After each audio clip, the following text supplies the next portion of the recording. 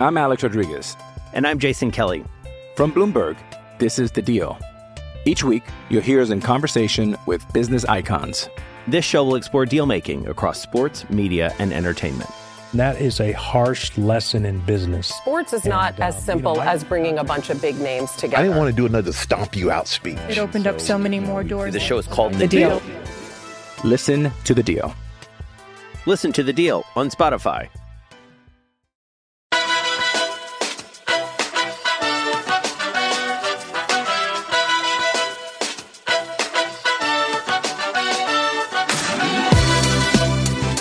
What's up, patrons? Ben and Chad here once again as the CME's Patreon Power Hour rolls on for May the 6th, 2022. This is the podcast that is normally for the two top tiers of CME patrons at the $5 and $10 levels. This being UFC 274 Fight Week, and there being, frankly, a lot of MMA out there this weekend with Bellator and the PFL and the UFC all doing events. We were considering putting this episode out for free anyway, as we sometimes do when we feel like we have a topic of general interest that might appeal to co-main event podcasts' non-paying customers. And that turned out to be somewhat sentient here, as now we sit down circa 1:35 p.m. in the One True Time Zone with some breaking news here, Ben.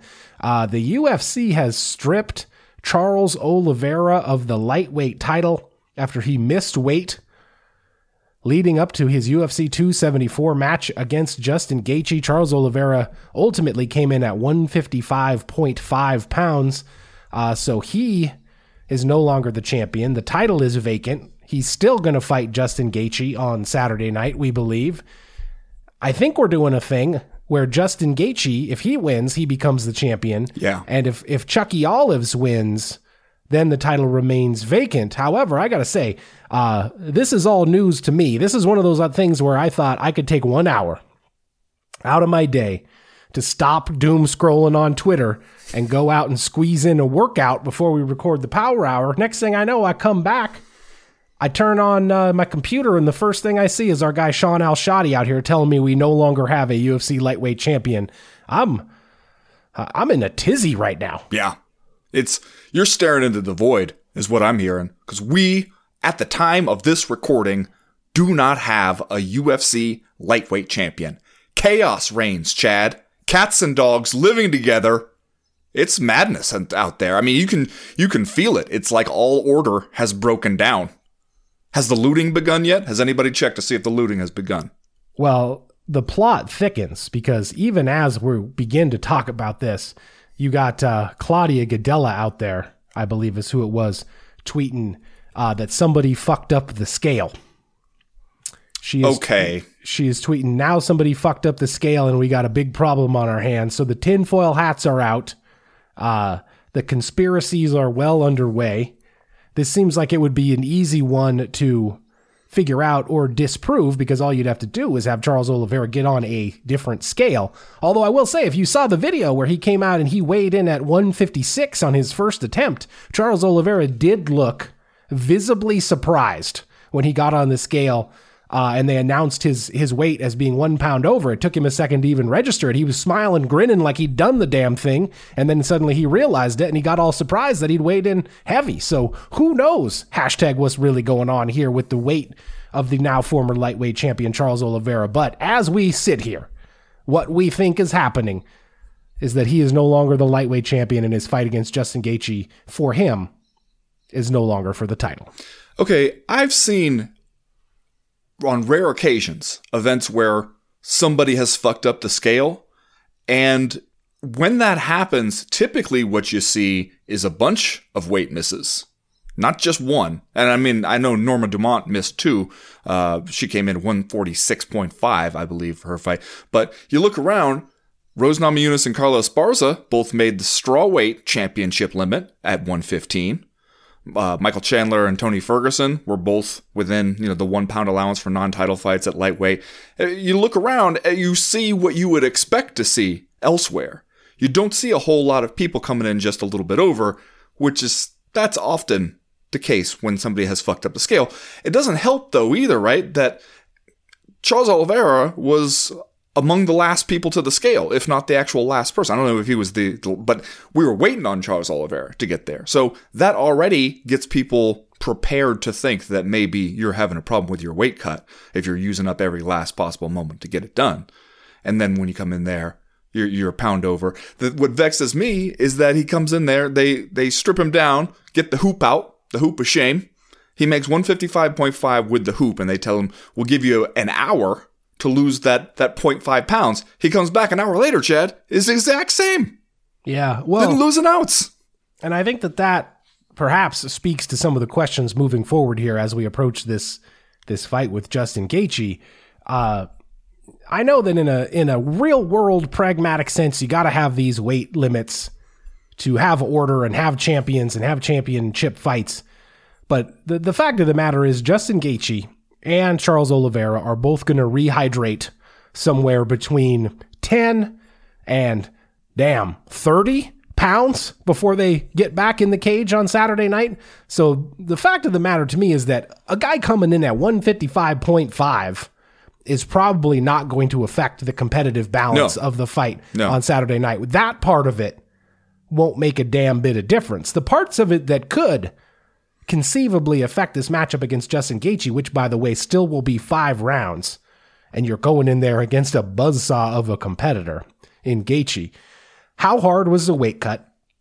Did Charles Oliveira absolutely wring himself out trying to make the limit, and when he went back to try to lose the final half pound, it just flat didn't have that water weight in his body anymore and was unable to lose that half pound? That's the first thing that should concern you about what could be Charles Oliveira's performance on Saturday night. The second part of it that I think should concern you is how he responds psychologically to this, to be now the first champion in UFC history to get on the scale and miss weight and be stripped of the title. That's got to be a blow to all of your preparation, your mental mindset, your strategy, everything. That's going to be something that could potentially be tough to bounce back from. So those things, more than the actual half pound that he missed the weight limit by, to me, are the much bigger stories about what will happen when he and Gaethje actually fight.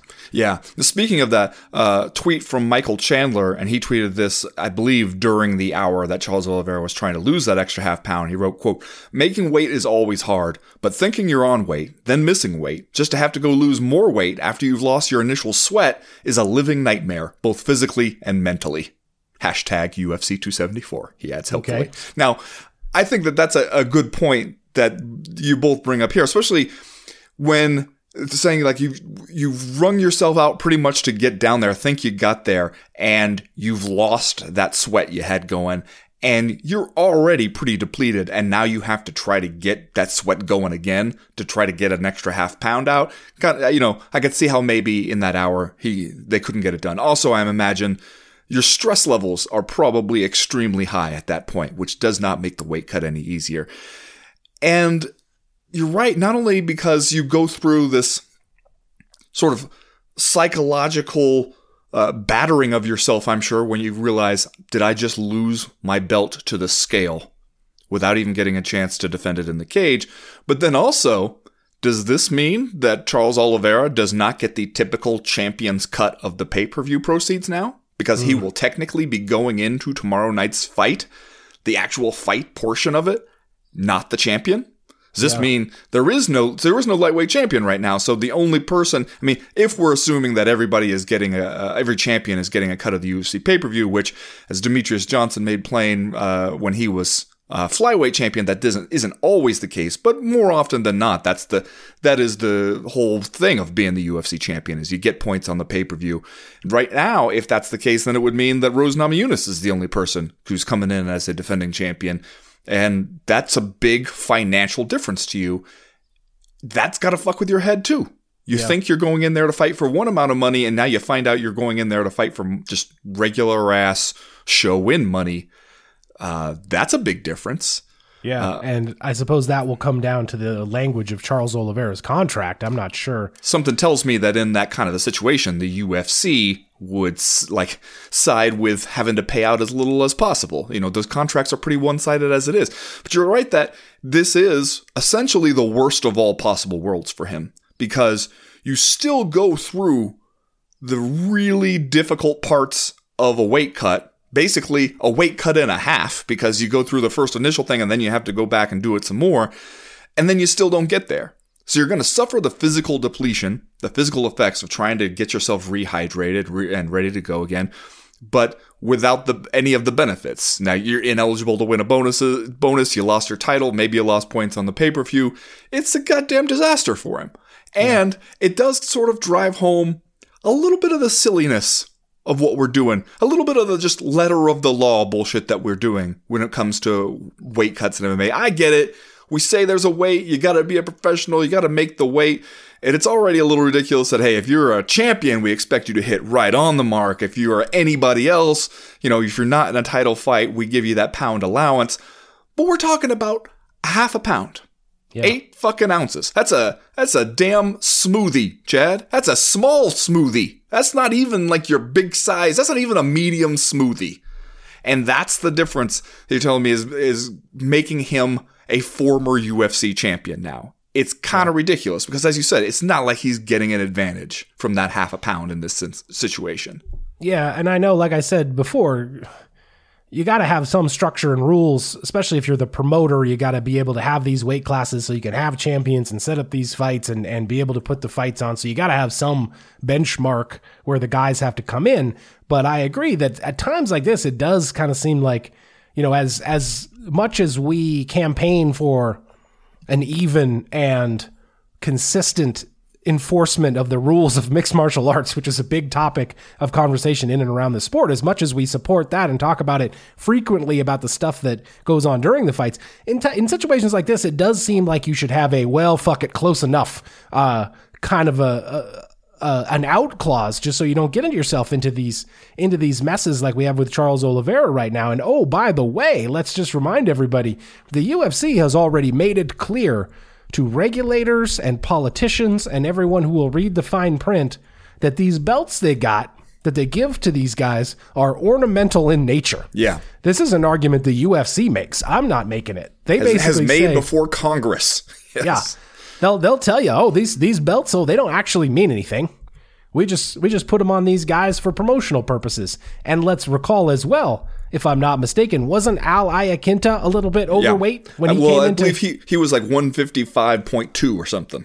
So, but didn't hit 155 for his short notice championship fight against Khabib Nurmagomedov. And in that instance, the UFC did in fact say, fuck it, close enough. If Raging Al wins the fight, he's still the champion. So the UFC can kind of do whatever it wants. And I understand the necessity around enforcing these rules and why you got to have structure and order and all this stuff. But I don't know, man. It seems like we're needlessly making up pitfalls for ourselves and chaos and different things that can happen. And as you mentioned before we started recording, maybe it's extra buzz. Maybe it brings a little more promotional punch to whatever you're trying to sell. But to me, it just seems like, can't we just ballpark this one? Say we're still doing it for the title? Well, I mean, the extra buzz right now feels like, God damn it all. We couldn't just have ourselves a nice lightweight title fight. We couldn't just go out there, 2 excellent fighters. Seems like it's going to be an exciting fight and just make things real simple. That's what the buzz feels like right now. Like, it gives us something to talk about, but it's not happy. Someone's going to have to call P.T. Barnum and get a ruling on whether or not this publicity is good publicity. I don't know. Yeah. You've already got the tweets rolling in here. Like I said, Claudia Gadella out here stoking the fires of conspiracy. Islam Makhachev has tweeted, "Keep your head up, Charles, and good luck tomorrow. We all know you're the champ for a reason, and I'm looking to fight the winner of this fight, either for a vacant title or a new lightweight champion." So Makhachev still, he's down to clown, it would appear, with whoever wins this fight. And I guess, so my follow-up question is this truly chaos? Or let's say, for the sake of argument, that Charles Oliveira wins tomorrow night, that he beats Justin Gaethje, and then we have an ongoing lightweight title vacancy. Do you just book Chucky Olives against Makhachev and or whoever the number one contender may be at that point and say that's for the title, and we just get ourselves right back into sort of a de facto title fight anyhow? I mean, already, based on what we've gone through just in the last few hours, it feels recklessly speculative to try to look that far down the road. It feels borderline overly optimistic just to assume that we get ourselves a fight tomorrow night. Who knows at this point? I don't know.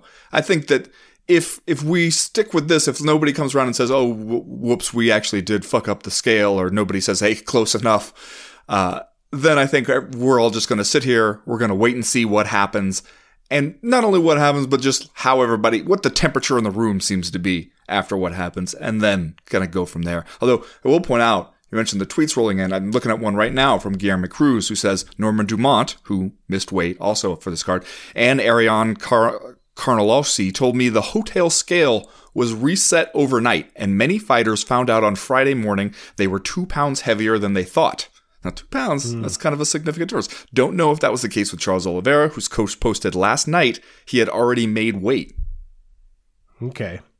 So perhaps Claudia Gadelha is referring to the scale at the hotel, not the official scale. Well, yeah, but usually backstage for the weigh-in. Usually the way they do it is in the workout rooms at the host hotel. The UFC will have a scale that, kind of the UFC is the event staff is responsible for making sure is accurate. But that's what the fighters are going off of when you see them in there all the time. And they're in the room, they're in plastics, hitting pads, taking everything off, going over to check their weight. And that's, they're not going off of like a goddamn bathroom scale that somebody brought in their carry-on. They're going off of what's supposed to be an official scale that the UFC has assured them is accurate. And so if somebody decided, oh, whoops, sorry, we weren't right, the one you've been using all week to check your weight, and then they figure it out Friday morning, then yeah, I could see that'd be kind of a big deal, especially if you thought you were already on weight and you said, all right, let's go to bed, where maybe you would have kept cutting and maybe you would have been capable of it if you had just realized it at the time. Yeah. This throws a lot of our planning for today's Power Hour again kind of into chaos here. I was going to save this item for the power rankings, but that's a little bit out the window now. And I was going to say, this is all, of course, written before Charles Oliveira has missed weight. But we talked about this on Doing the Damn Thing, and I wanted to reiterate it a little bit when we talked about this fight, and we might as well do that now since we've got some breaking news around this fight.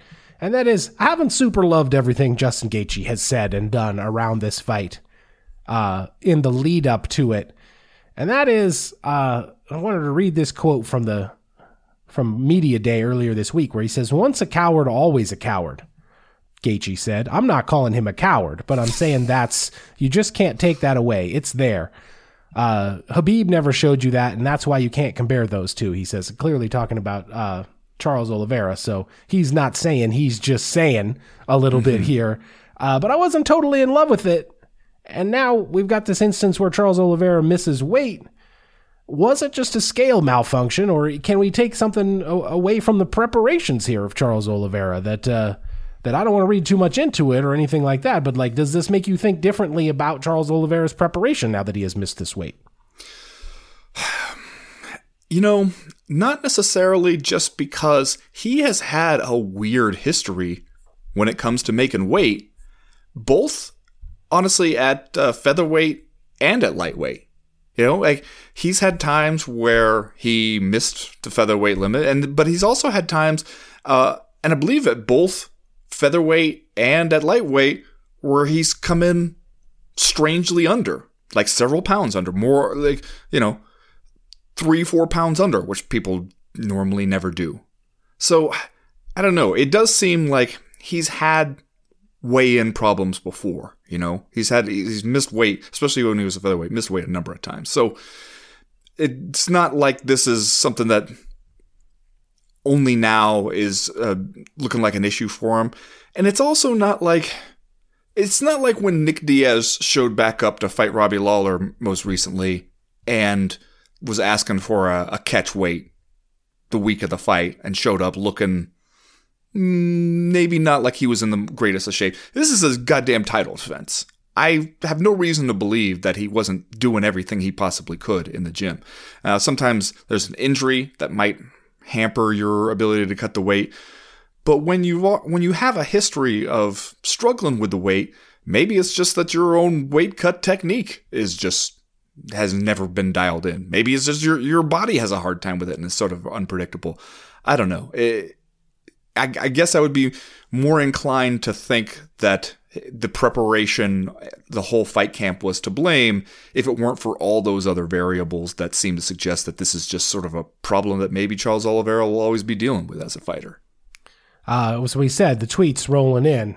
I don't know if you saw this one. Justin Gaethje posted this during the hour while Charles Oliveira had weighed in once and then was supposed to cut the rest of the weight and come back and try to make weight. Gaethje had posted a screenshot of his own scale showing that Justin Gaethje has hydrated back up to 165.2 already with a cut line that says, "Poor bastard, still cutting weight. I'm back to 165 while he's dying. Smile emoji. He better make it. He has 5 minutes." So if you're wondering where Justin Gaethje is at on all this, it would seem gleeful. I would describe it as a gleeful tweet from Justin Gaethje. Yeah, for some reason when he says "poor bastard," I don't feel like that is actually dripping with sympathy. Mm-hmm. Yeah, it's he may be being facetious, sardonic, mildly sarcastic when he says that. Yeah. Well, you know what? We'll find out on Saturday. But a lot of intrigue now heading into your main event for UFC 274. Let's go ahead and we'll do $20 we never want to see again for this week. Some of this Charles Oliveira missing weight business dovetails nicely with some bets of mine. So I don't want to make it seem like I'm tweeting gleefully about the guy missing weight, but feel a little bit stronger about some of my underdog picks now. Okay, now I got to ask. I made my picks before any of this happened, before anybody went to scale, which maybe in the future I just shouldn't do.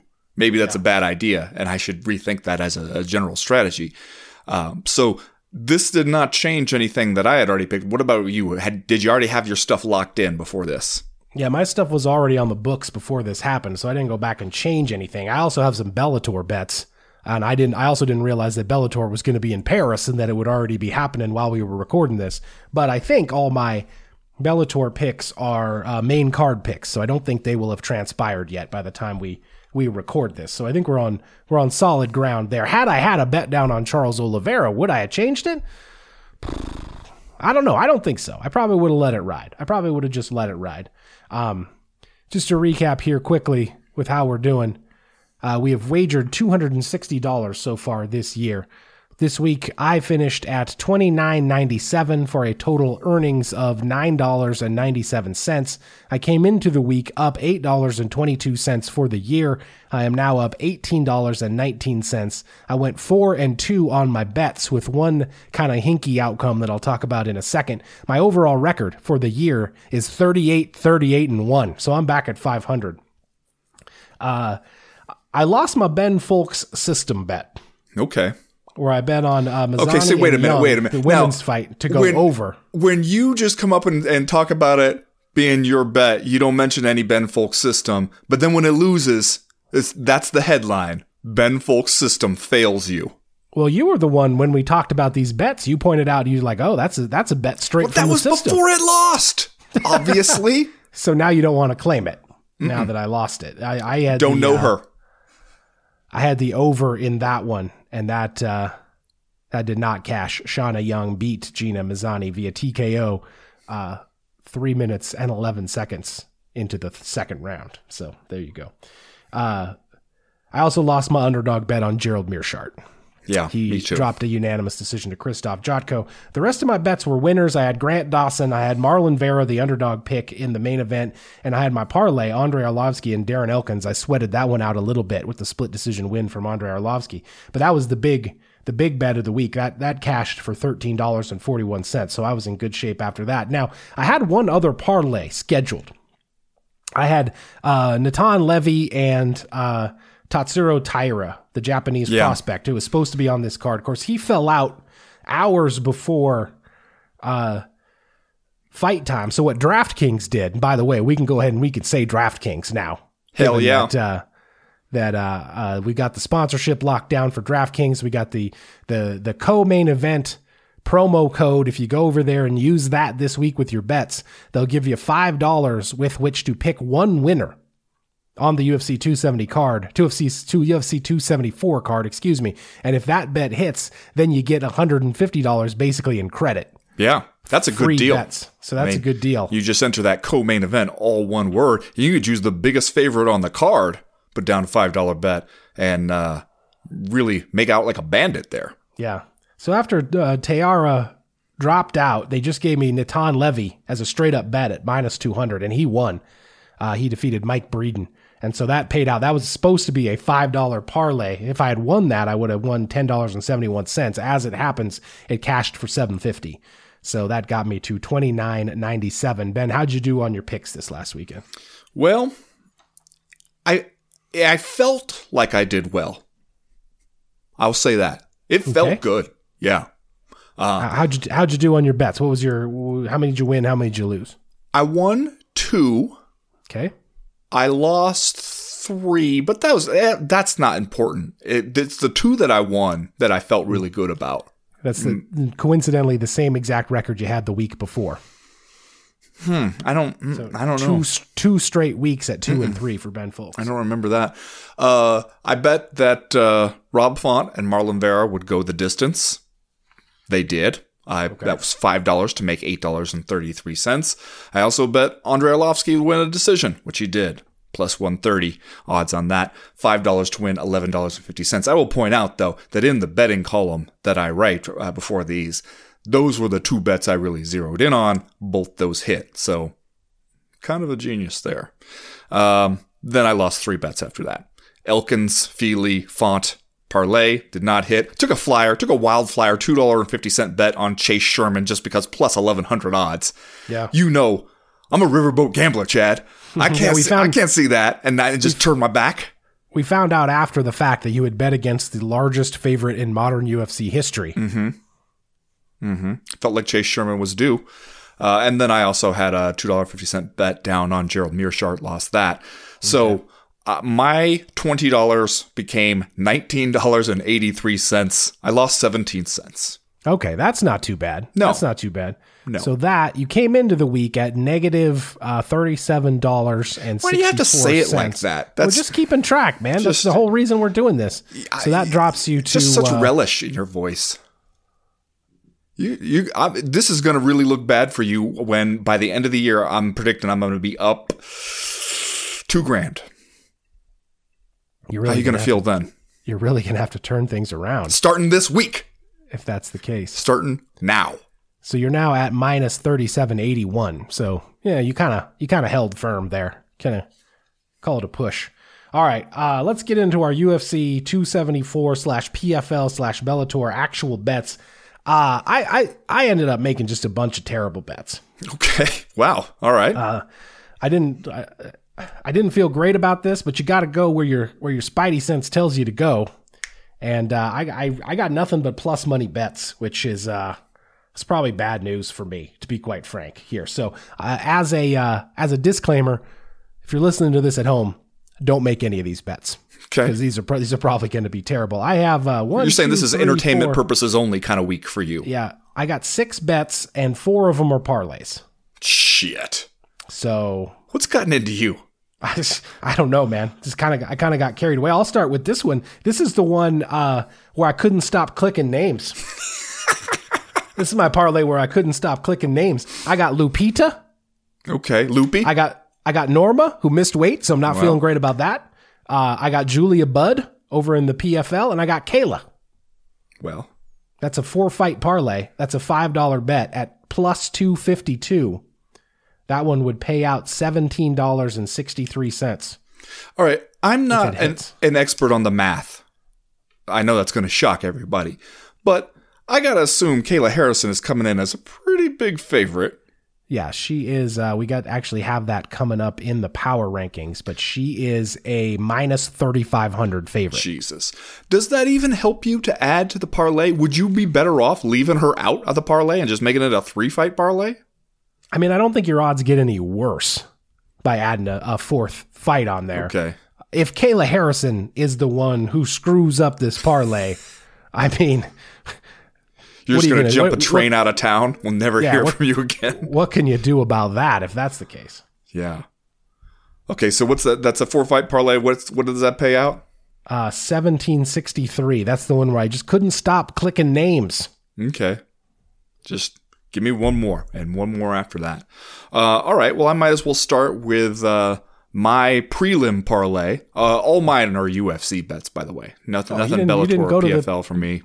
No. Wow. There was enough here for me. With this UFC card. That's not always the case. Some of these UFC Fight Night events, you know how it goes. I get tempted to throw in a NHL bet, maybe some Premier League action. But this time, the UFC 274 has a lot going on. I'm pretty excited about it. So they don't call you Zuffa Zombie for nothing. That's true. They call me that everywhere I go at all times. It gets kind of annoying. My prelim parlay, give me Loopy. Yeah. Give me Blagoy Ivanov. Okay, yeah. And give me Brandon Royval. That's 3-fight parlay plus 267 odds. A mild $2.50 bet to make $9.18. All right, see, so what you rolled in there and got better odds than I did just with your 3-fight parlay than I did on my 4-fight can't stop clicking names parlay. I got one where I mixed and matched one fighter from each of the 3 major cards this weekend. Okay. So I took Davy Gallon, or they're over there in Paris. It could be Davy Gallon for all I know on Bellator. I took that guy. I took Anthony Pettis, Showtime, Pretty Tony from the PFL, and I took Blagoy Ivanov in the UFC. That's a plus 169 parlay. A $2.50 bet would pay out $6.73. Wow. Big money. Big money. Well, I have another parlay here. I don't know if you remember back before when my all Trevor Whitman parlay hit. Yeah. But you telling me we got Justin Gaethje and Rose Namajunas on the same card? Damn it. Wrap them up together. Give me both to go. Wow. Gaethje and Thug Rose. Put them together in a 2-fight parlay. That gets me plus 276 odds. Can't swear those odds would be the same now. I would imagine Justin Gaethje's odds have narrowed a bit after Charles Oliveira missed weight. But plus 276, I put 5 bones on it to make $18.82. Oh, that ain't bad. That actually is not a bad bet right there, especially for a parlay. Let me see. I'm going to check the lines here. See if our guy Justin Gaethje has moved. Yeah, I tried to check it, and it's right now DraftKings has Justin Gaethje at plus 130. Okay, so it has moved from when I thought it was, what was it, like plus 145 earlier today? It was plus 155. I'll just say I put an underdog bet down on Justin Gaethje this morning. $2.50 bet at plus 155 would pay out $6.37 if he wins. So I got that one. Okay, that's got to feel good, though. You got in there. You got in early. I guess. I don't know if it really increases his chances with this whole weight miss thing, but we'll see. We'll see what happens. Oh, just changed again. Now that I'm looking at the page, it flashes at you when it changes while you're looking at it. Now Justin Gaethje is plus 120. Jesus. Wow. It's a lot of money coming in on Justin Gaethje now that Chucky Olives has missed weight. All right. I got a straight Bellator main card parlay. It's a 3-fight parlay. I went and took Bader, Larkin, and Romero. You can give me those guys. That's plus 140. A $2.50 bet pays out $6.01. They're all favorites. The narrowest favorite among that group is your boy Yoel. So he could be the weak link. We'll see. Would that parlay, I mean, do you have a name for that parlay? That's the Bellator main card parlay. Well, that's pretty boring. How about I want to prove to you that I am an old head. I mean, I looked at the card and I was like, well, I'm not going to bet on Czech Congo. Who else do I know? Ryan Bader, Lorenz Larkin, and Yoel Romero. So there you go. That's been down since day one parlay right there. Yeah. Well, I tell you what. I look at Mike Chandler versus Tony Ferguson, especially scheduled for 3 rounds, and I think, here are 2 guys who are tough as shit. I think that fight is going the distance. So I got plus 150 odds on those 2 guys to go the distance, $5 to make $12.50. Okay. Yeah, that's not too bad. I also had a 2-fight parlay here, Rose Namajunas and Brandon Royval. Put those two together. Plus 112, $5 bet pays out $10.62. Well, that's not bad. In addition to me thinking that Chandler and Ferguson are going the distance, readers of my betting column will know that I think Chandler probably going to win that via decision. And you can get a pretty tasty line on Chandler via decision just because, Tony Ferguson may have fallen off a little bit at 38 years old, but I don't think that he's an easy guy to finish even now, especially in only 3 rounds. So I took Michael Chandler via decision plus 240 odds. I got on that. That's $5 to make a even 17. Interesting. Okay. I was going to use this bet to transition into the power rankings here, but I went the other way. I took underdog flyer on Tony Ferguson. Okay. Plus $2.90. That's a $2.50 bet that would pay out $9.75. I don't feel that great about it now, knowing that you got damn near the same odds on Michael Chandler by decision. But I'll stick with Tony. Like I don't know. We'll talk about it a little bit in the power rankings. We'll talk about it in the power rankings because we're gonna lead off. You done with your bets? No, I got $2.50 left. All right. How are you gonna spend that $2.50, and then we're gonna get into power rankings? You want to know how I'm gonna spend the $2.50? That's what you want to know? I'll tell you how I'm going to spend the $2.50, so. Chad. Shogun Hua via knockout. Oh, boy. Wow. Okay. Woo! Come on. We're forever young. One more night dreaming of glory out there, swinging them things like it is the Saitama Super Arena in 2005 all over again. Give me Shogun via KO plus 450 odds. I'm throwing $2.50 down on it to make $13.75. Okay. Can you feel the excitement? I feel it. It's coursing through my veins. Mm-hmm. It's like I drank rocket fuel. Yep. All right, let's go ahead. We'll transition here into co-main event podcast, Patreon, Power Hour, Power Rankings. Let me say one more time, don't make any of those bets because they're all plus money bets. I'm probably going to get taken to the cleaners. We got 10 items this week in the Power Rankings.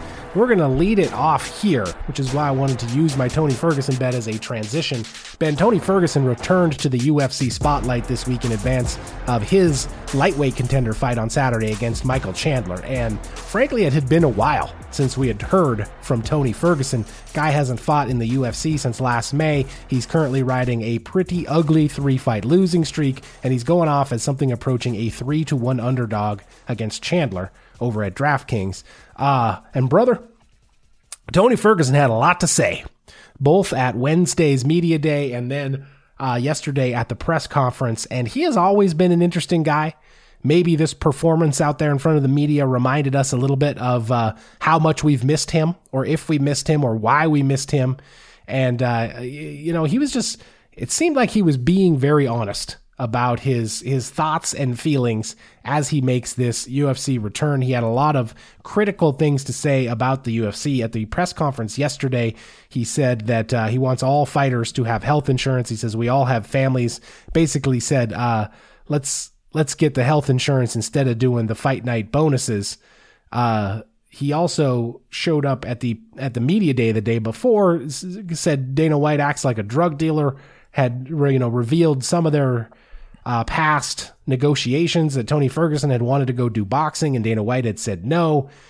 I mean, it's always interesting when a fighter either gets free of his UFC contract or he reaches the point in his career where he no longer fears reprisals from the UFC, or where he realizes that as much as he feels like he has given to the company, that he's probably not going to get that back. And I feel like Tony Ferguson is at that stage right now. What did you make of the Tony Ferguson media performance this week? Yeah, I think you're right about the stage that he's at. I think what you're looking at is, to some extent, he's been through it. We talk sometimes about the mayfly existence of the pro fighter, that the mini life cycle that they go through, sometimes in a span of just a few years. And if you look at the last 5 years so for Tony Ferguson, you see it.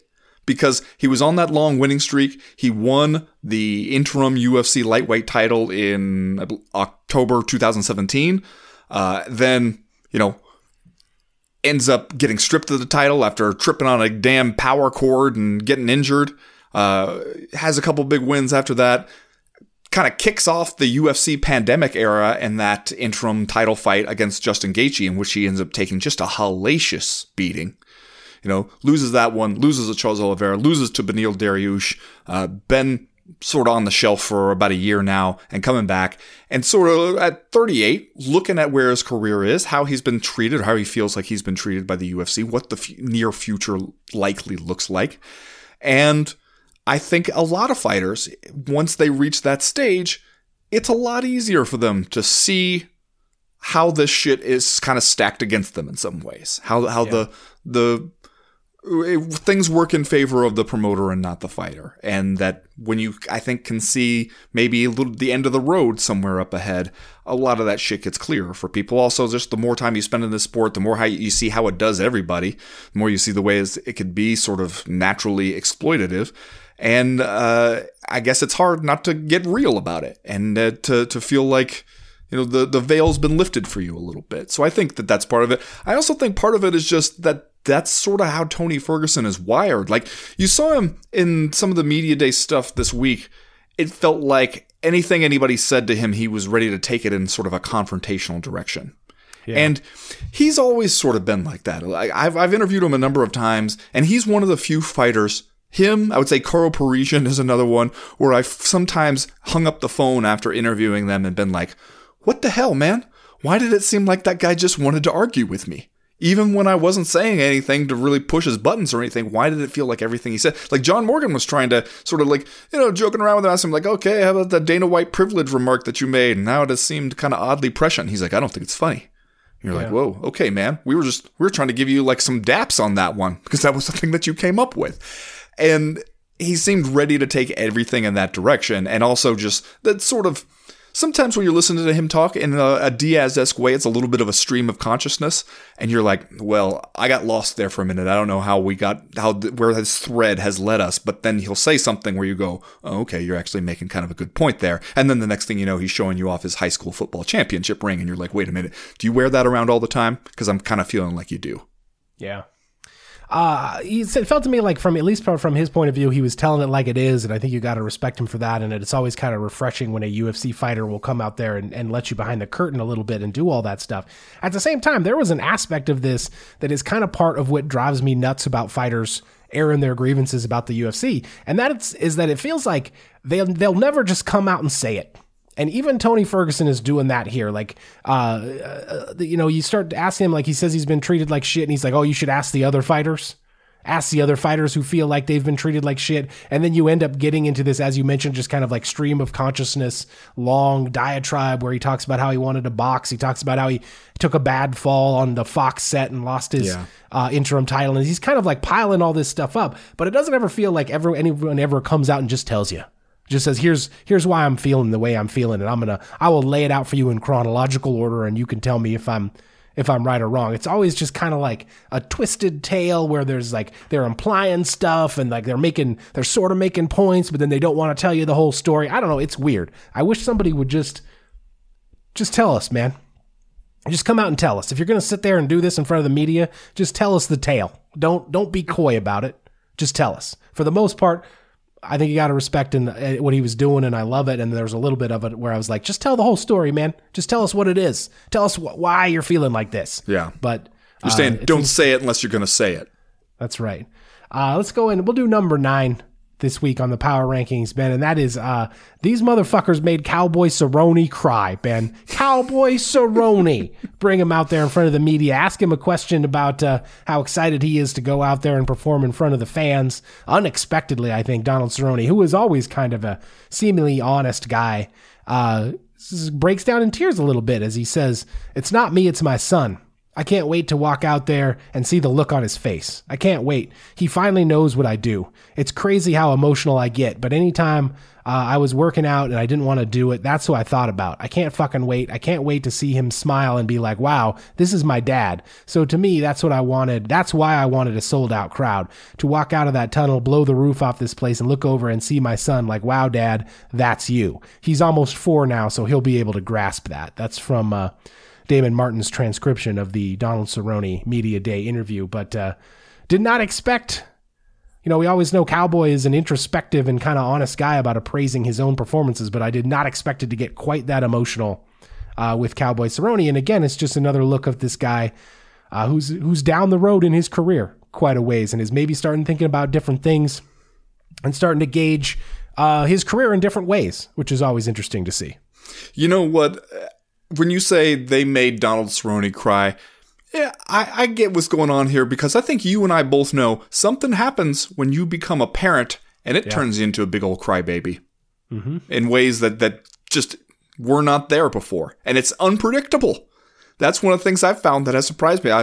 Especially sometimes like talking about my children or thinking about them or something, or talking to them, and you'll just be like, why the hell would this shit make me cry? Why the hell would I feel emotional about this? Something about becoming a parent turns you into a crybaby. You can't help it. You just got to roll with it. Got to embrace it. Ain't that the truth? Number 8 this week, Ben. Oh no. Dan Tom makes a case why Carla Esparza can beat Rose Namajunas. This comes immediately on the heels of you and I both going out and saying, hey, we got this DraftKings sponsorship where if you just got to pick one winner on the UFC 274 card, you put $5 on it. If you win, you get $150 in free money and in free bets over there at DraftKings, free credits if you use the promo code co-main event. Both you and I said the safest way to go here is with Rose Namajunas. She's going to win this thing. Just put your bet over there. Dan Tom, who does a great job over at MMA Junkie with his analysis, immediately comes out after that. I assume just to screw us, specifically to needle us, comes out with his article today about how Carla Esparza can use her skills and her wrestling to actually defeat Rose Namajunas. I didn't need that. I didn't need that, frankly.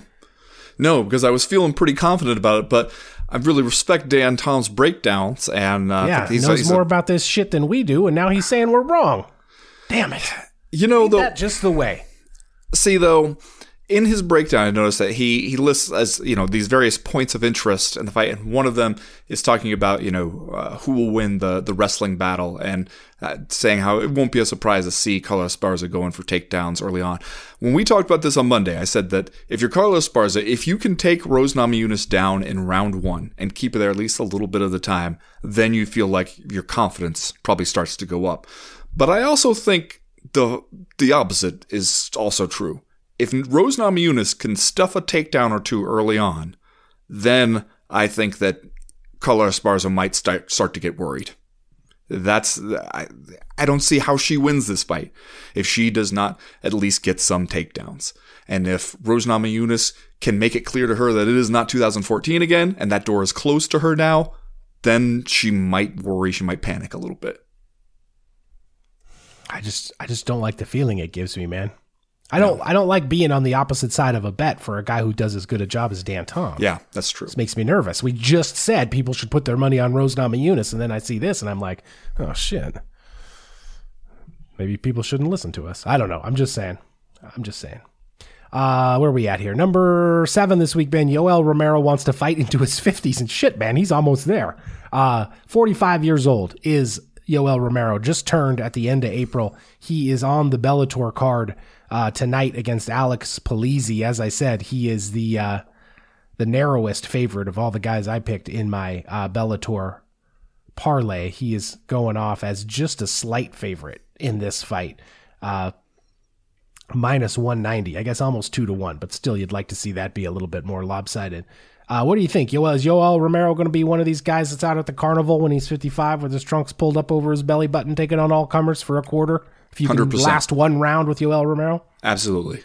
I'd be shocked if he doesn't make it into his 50s. I would think, I could see Yoel Romero retiring at, 58 and feeling like, well, I probably still got some left in me, but might as well quit while I'm ahead. Yeah, one of the things I'm interested here from this interview, This is a quote from Yoel Romero. Life in athletics is short, but it can be prolonged, and that's on you. The way you live in your day-to-day, that's on you. If you unload all your rounds, you're not going to have any bullets left to fire. It's the same thing if you mistreat your body, if you're staying up all night, if you drink and you live a disorganized life. I'm not saying for you not to do it. You can go out and do your thing, but you can't pretend to be partying every day and eating unhealthy because your body is going to call your attention and get you to stop. And that's what I try to do every day. Live a life as organized as possible so that my athletic life can be as long as possible. I also don't train like crazy. I don't. I train very well, but very systematically thanks to my trainers. I look after myself in training. The nutrition, the rest and recovery, everything. Now see, I feel like I am heeding at least part of Yoel Romero's advice. I don't train like crazy. A little bit, a little bit. Uh-huh. Don't Sort want of to... like a Dan Henderson style, I'm just about to start running training regimen. I don't want to fire all my bullets. I'm saving some of them. But it also makes me think of when Yoel Romero, I can't remember who he was talking to, but he was talking about the importance of stretching every day. And one of the MMA media people probably was like, okay, so that's the thing for you to make sure to stretch every day. And Yoel Romero, like his head snapped up, like he had heard just something utterly insane. He was like, yes, of course, every day. What, you're telling me you don't stretch every day? Oh, Jesus, man. How have you made it this far? How are you even here right now? Yeah, how are you still sucking oxygen? But Yoel Romero, this is what old guys know, is that the older you get, the more just maintaining is your occupation. The more work and just daily attention it requires just to keep the train on the tracks, man. You can't take that for granted the older you get. Yoel knows. Yeah. I was going to say, he'll probably be out here 58 years old, working the carnival circuit, still with a body that I would gladly trade for Yoel Romero's body. Chiseled out of stone.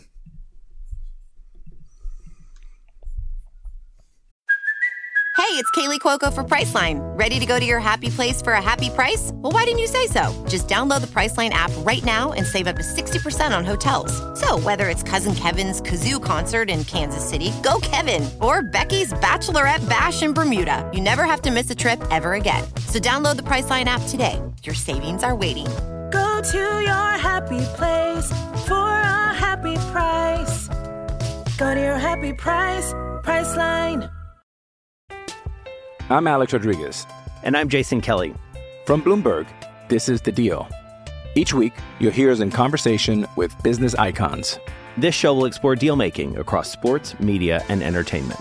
That is a harsh lesson in business. Sports is not as simple as bringing a bunch of big names together. I didn't want to do another stomp you out speech. It opened up so many more doors. The show is called The Deal. Listen to The Deal. Listen to The Deal on Spotify. Number 6 this week, Ben. The theme of this week seems to be veteran fighters claiming that they hadn't been taking this shit serious recently, but now they are.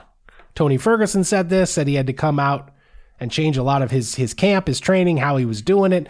Donald Cerrone came out and said he hasn't been taking it serious, that he had to call bullshit on himself and go. Donald Cerrone drove his damn RV up to Vegas and has been, in his words, parking lot pimping outside the Las Vegas UFC PI for this training camp. Said he had to get out of his own home gym, the BMF ranch, and go change his training. Another guy who said this, Anthony Pettis, as he approaches this new PFL season and run that he is on. He says, last season, I admit it to myself, I had to be my biggest critic. I didn't take it as seriously as I should have. It's a 2-month training camp for my first fight, and I usually do my training camps in 8 to 10 weeks, and that's not this format. You can't do it that way. The bulk load of the training has to be done before the first fight, because if you get hurt in the first fight or anything happens, you can lose 2 or 3 weeks of training, and boom, you're right back into another fight. I learned that lesson underestimating the level of competition. That is from Danny Segura and Matthew Wells' story over on MMA Junkie. So you got a lot of veterans who haven't been that successful in their most recent times out here, Ben, coming out and telling us this week, oh, no. Now I'm taking it serious. Are you buying this? Yes and no. I didn't take it as seriously as I should have, or I underestimated the competition. That seems like when you went in and you lost, and afterwards you had to find a reason why you lost. Yeah. And you knew the reason couldn't be that they were better than you, or that you might be on the downside of your athletic prime. That's the things you cannot allow yourself to think, mostly because they're unhelpful.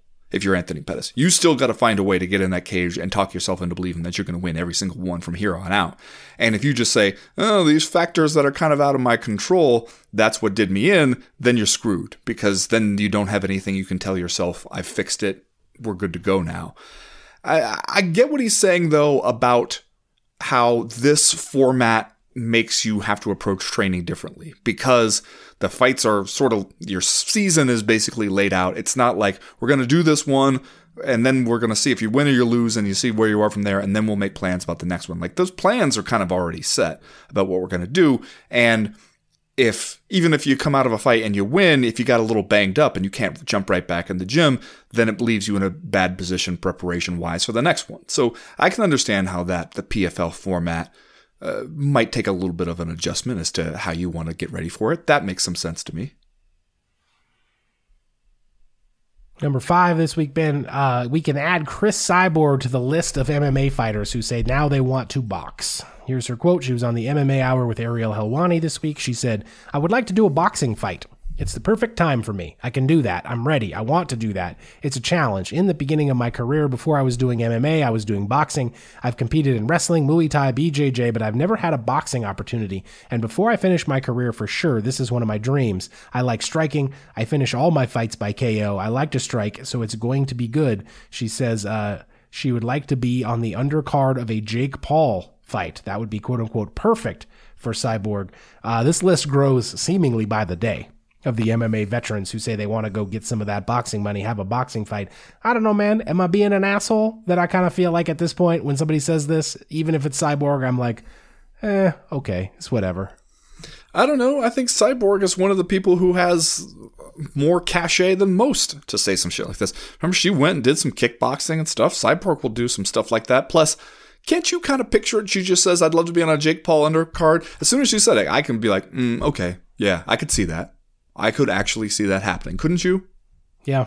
That seems like Jake Paul might want to give her a call. Yeah, he seems like he's definitely paying enough attention to MMA that he knows.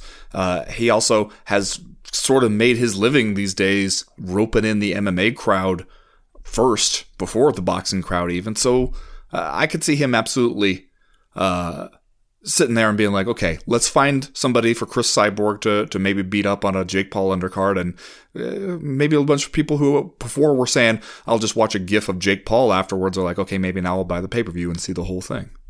Yeah. Number 4 this week, Ben, Ray Cooper III, just a bit outside the welterweight limit. We thought this was going to be the weight miss news of the week. He's going into the PFL 3 card. He's supposed to fight at 170, weighs in at 176.4 for his fight against Carlos Leal. And this is one of those ones where I was like, oh man, we could just ballpark it. Like, we could say close enough when Charles Oliveira's a half pound over. This is not that. This is the opposite of that. This is you're in the next weight class up. Do you think Ray Cooper is hearing all this stuff about maybe somebody fucking with a scale, and he was like, yeah, me too. Yes. They really went in there and messed with it, man. I'm telling you. It's an epidemic of people messing with these scales. Something's got to be done. We need to launch an investigation. Maybe the problem was that Ray Cooper III had Donald Cerrone's kid up there wearing his Ninja Turtle backpack with him on the scale. Maybe that's why he weighed in at a 176.4. That will throw you off. You never know what those kids got in those backpacks. My daughter spent half a year walking around with actual rocks in her backpack. Fuck. Me too. Rock collection. Me too. Number 3 this week, Ben. Looks like we might be watching Max Holloway and Alexander Volkanovski do the damn thing again, brother, while we're down in Vegas for the Co-Main Event Podcast 10-year anniversary meetup, UFC 276, July the 2nd. This, I believe, as long as they make good on the plans that were on the big board in Dana White's office that were leaked to the media after his video appearance on The Pivot. It might give you 2 title fights on that card if you actually get Israel Adesanya versus Jared Cannonier on there as well. What's your interest level? Does this significantly increase your hype level for UFC 276? I'm conflicted, I gotta tell you, because on one hand, is Volkanovski Max Holloway a hell of a fight? good matchup between two of the best 145 pounders? Yes, it is. Absolutely. We've seen that already from their first two fights, that those two guys are very close. It'll be an interesting fight, especially when you've spent so much time in the cage together already and know each other really well. It'll be interesting to see the adjustments they make, all that kind of stuff. Plus, like Volkanovski was saying, it's not like there's a clear top contender who is a fresh face at 145 right now. I can understand why you make this fight. At the same time, how many of these are we going to do? Because if Alexander Volkanovski wins again, that has to be it, right? That absolutely, we cannot keep doing this shit anymore if he is 3-0 against Max Holloway. But on the flip side, what if Max Holloway wins? Yeah. Are we in a World Series situation at that point? Yeah, are we in a best-of-7 series? Yep. Because that's fucking ridiculous, man. In a row.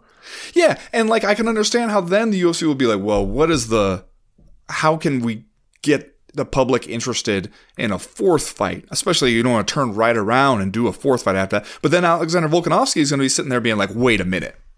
I won 2 straight and then I still gave this son of a bitch a third one. And now you're not going to give me a chance to get my get back? I would be mad about that if I were him, especially as these fights have all been pretty close. And if you do lose one, it's likely to be a close decision. So it's a little bit tricky on those grounds. But at the same time, I kind of get it when there's not a ton of better options. You know what, though, you have to give Volkanovski credit for, though, is that he's turning right around, getting right back in there, defending the title. This is a fight that there's not really that much to gain for him other than the payday and all that, because you already have 2 wins over the guy. If you beat him a third time, big deal. And yet you're willing to turn right around after your last title defense, not a whole lot of time off, and go straight back into a fight against one of the toughest dudes in the division, put that title up for grabs. That's some champ shit right there. That's some company man shit. And you hope that he's being paid accordingly. Number 2 this week, Ben. Kayla Harrison has made her choice, and she returns to the PFL tonight, where she is, as I said earlier, a minus 3,500 favorite over Marina Mokatina. Probably nailed it. And do we have any interest in this now? You and I were both on record as supporting this move for Kayla Harrison. Frankly, fighters should do whatever they want all the time with their careers. They should go for the money if that's what they want to do. They should go for legacy if that's what they want to do. Whatever makes them feel like they are getting the most out of their athletic prime, I am cool with it. I think that's what they should do. I think they should be the masters of their own ships, so to speak. But after we do all this contract intrigue with Kayla Harrison, where she's like, oh, maybe I'll go to the UFC, maybe I'll go to Bellator, ultimately I'm going to re-sign with the PFL. She has had all of her professional fights except one in the PFL. She beat Courtney King in Invicta in November of 2020. Are we still interested? How much interest do you have now in Kayla Harrison coming back to this PFL season and continuing to fight people against whom she is this kind of a favorite? Not that interested, honestly. Yeah. Because now we've seen the dominance on display. It's hard to dominate anymore. And when you're this big of a favorite and it feels like you're just, beating up a series of whoever we could find, baristas, cardio kickboxers, whoever we can find to throw in there. That's the impression. That's the public sentiment about it. The only interesting thing that could happen is for you to lose. Any other, absolutely smashing people en route to a quick victory, that isn't even enough to still be impressive after all this stuff. So I get it. She wants to get that money. She's going to go to the highest bidder, all that stuff, plus the chance to hang around here, fight easier fights, and still collect big paydays. That's hard to turn down. It is prize fighting. Give me the worst opponents for the biggest paycheck is a sound reasoning for any pro fighter, but it doesn't make me terribly excited to make sure I'm in my seat to watch it. I can catch the highlights later. Yeah, that would seem to be the trade-off, I guess. Number 1 this week, Ben, Dana White talks about his weird emotional journey in and around the sale of the UFC. This once again, I think is this while he's on the pivot again this week? I believe so. He's talking about the sale of the UFC when the Fertitta brothers decided to cash out, move the UFC to Endeavor. Here are his quotes. "It was actually a really bad time for me. I didn't want to do it, and the Fertittas were ready to get out, and here was the thing. They had a sit down with me. They basically said, we had everybody in here going through the deal. Everybody was in here kicking the tires, looking to buy it, from ESPN to Turner and all these different funds and groups from all over the world. They sat me down and said, we're going to sell this thing and we're ready to go. But nobody will take it unless you stay. So you have to stay. You have to do this. And I was kind of in a weird place because I'd done this thing with them. They're my best friends. We'd done it together. And I got a little fucked up. I took off for a while and I went up into a hotel room and I didn't come out for a few days. I was a little fucked up over the whole thing. And then he says, I snapped out of it. I got my shit together. The sale happened. And what I'm saying is, if I had to stay, don't put me with some fucked up group of people. Ari Emanuel was going to do this thing. He was going hard at this thing, and I wanted to be with Ari. So it worked out perfect. And Ari's been incredible to work with. So it couldn't have turned out any better. I'll just read this other part that he says about getting the payment for selling the UFC. I had money. I'd already had money. I'd had money for fucking 15 years before that. But then you get that kind of money. I built a bigger house.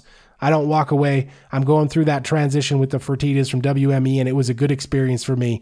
I'm reminded of how much I really love this business, and I love what I do. They're probably going to have to fucking drag me out of here. I don't see myself walking away from this. That's about as introspective and maybe honest as you'll ever hear Dana White be on any topic, I think. Like, it kind of feels like he's giving it to us straight, and yet, obviously, it's hard to be empathetic for a guy who becomes a 100 millionaire, a multiple 100 millionaire from keeping all the money in this sport that he has largely built up. But I don't know, man, it feels weird for, like, Dana White to... I think he's told this story before in other venues. It's maybe not even the first time we've heard this, but this strikes me as revealing, I think, as you'll ever get from this particular guy. And yet, how do you maintain this level of sort of like cognitive dissonance where you can say all that about what it was like for you to get so much money that it kind of fucked with your head, and then turn around and be like, you know what, these boxers are overpaid. MMA fighters, these guys out here making fucking 10 and 10, bleeding, getting their faces smashed for, 18 and 18 before taxes, fees, and all the rest of it taken out. No, they are being appropriately compensated for that, for building this grand wealth that has grown to a level that is so immense, it kind of throws me into a brief existential panic. How do you maintain those two ideas simultaneously? Yeah. On the same podcast, talk about the pivot. He pivots from, I got so much money, it kind of fucked me up, to these people getting their whole shit broke for just barely enough to make it to the next fight. That's the appropriate payment level. Anything other than that, overpaid. Yeah. I mean, maybe he just can't see over the stacks of cash. They're stacked up so high, you just can't see over them. I don't know. That's got to be it. It's the only explanation that makes sense, Chad. In any case, that's going to do it for the co-main event podcast, Patreon Power Hour Power Rankings, and by extension, the Power Hour itself. Got UFC 274 tomorrow. Bellator 280 is ongoing as we speak. So, track that. Your guy Lorenz Larkin just won, so there's part of your bet. Did he? Yep. First round TKO. First leg of the parlay in the books. We also got the PFL going off also tonight, I believe. So we'll be back on Monday with the proper to break down all the stuff that happens at these events. We'll look forward to another week of Patreon content. If you like what you're hearing on this freebie, consider heading over to patreon.com/co-main event. Join the team over there. You can get in for as low as $1 to get access to the Wednesday live chat.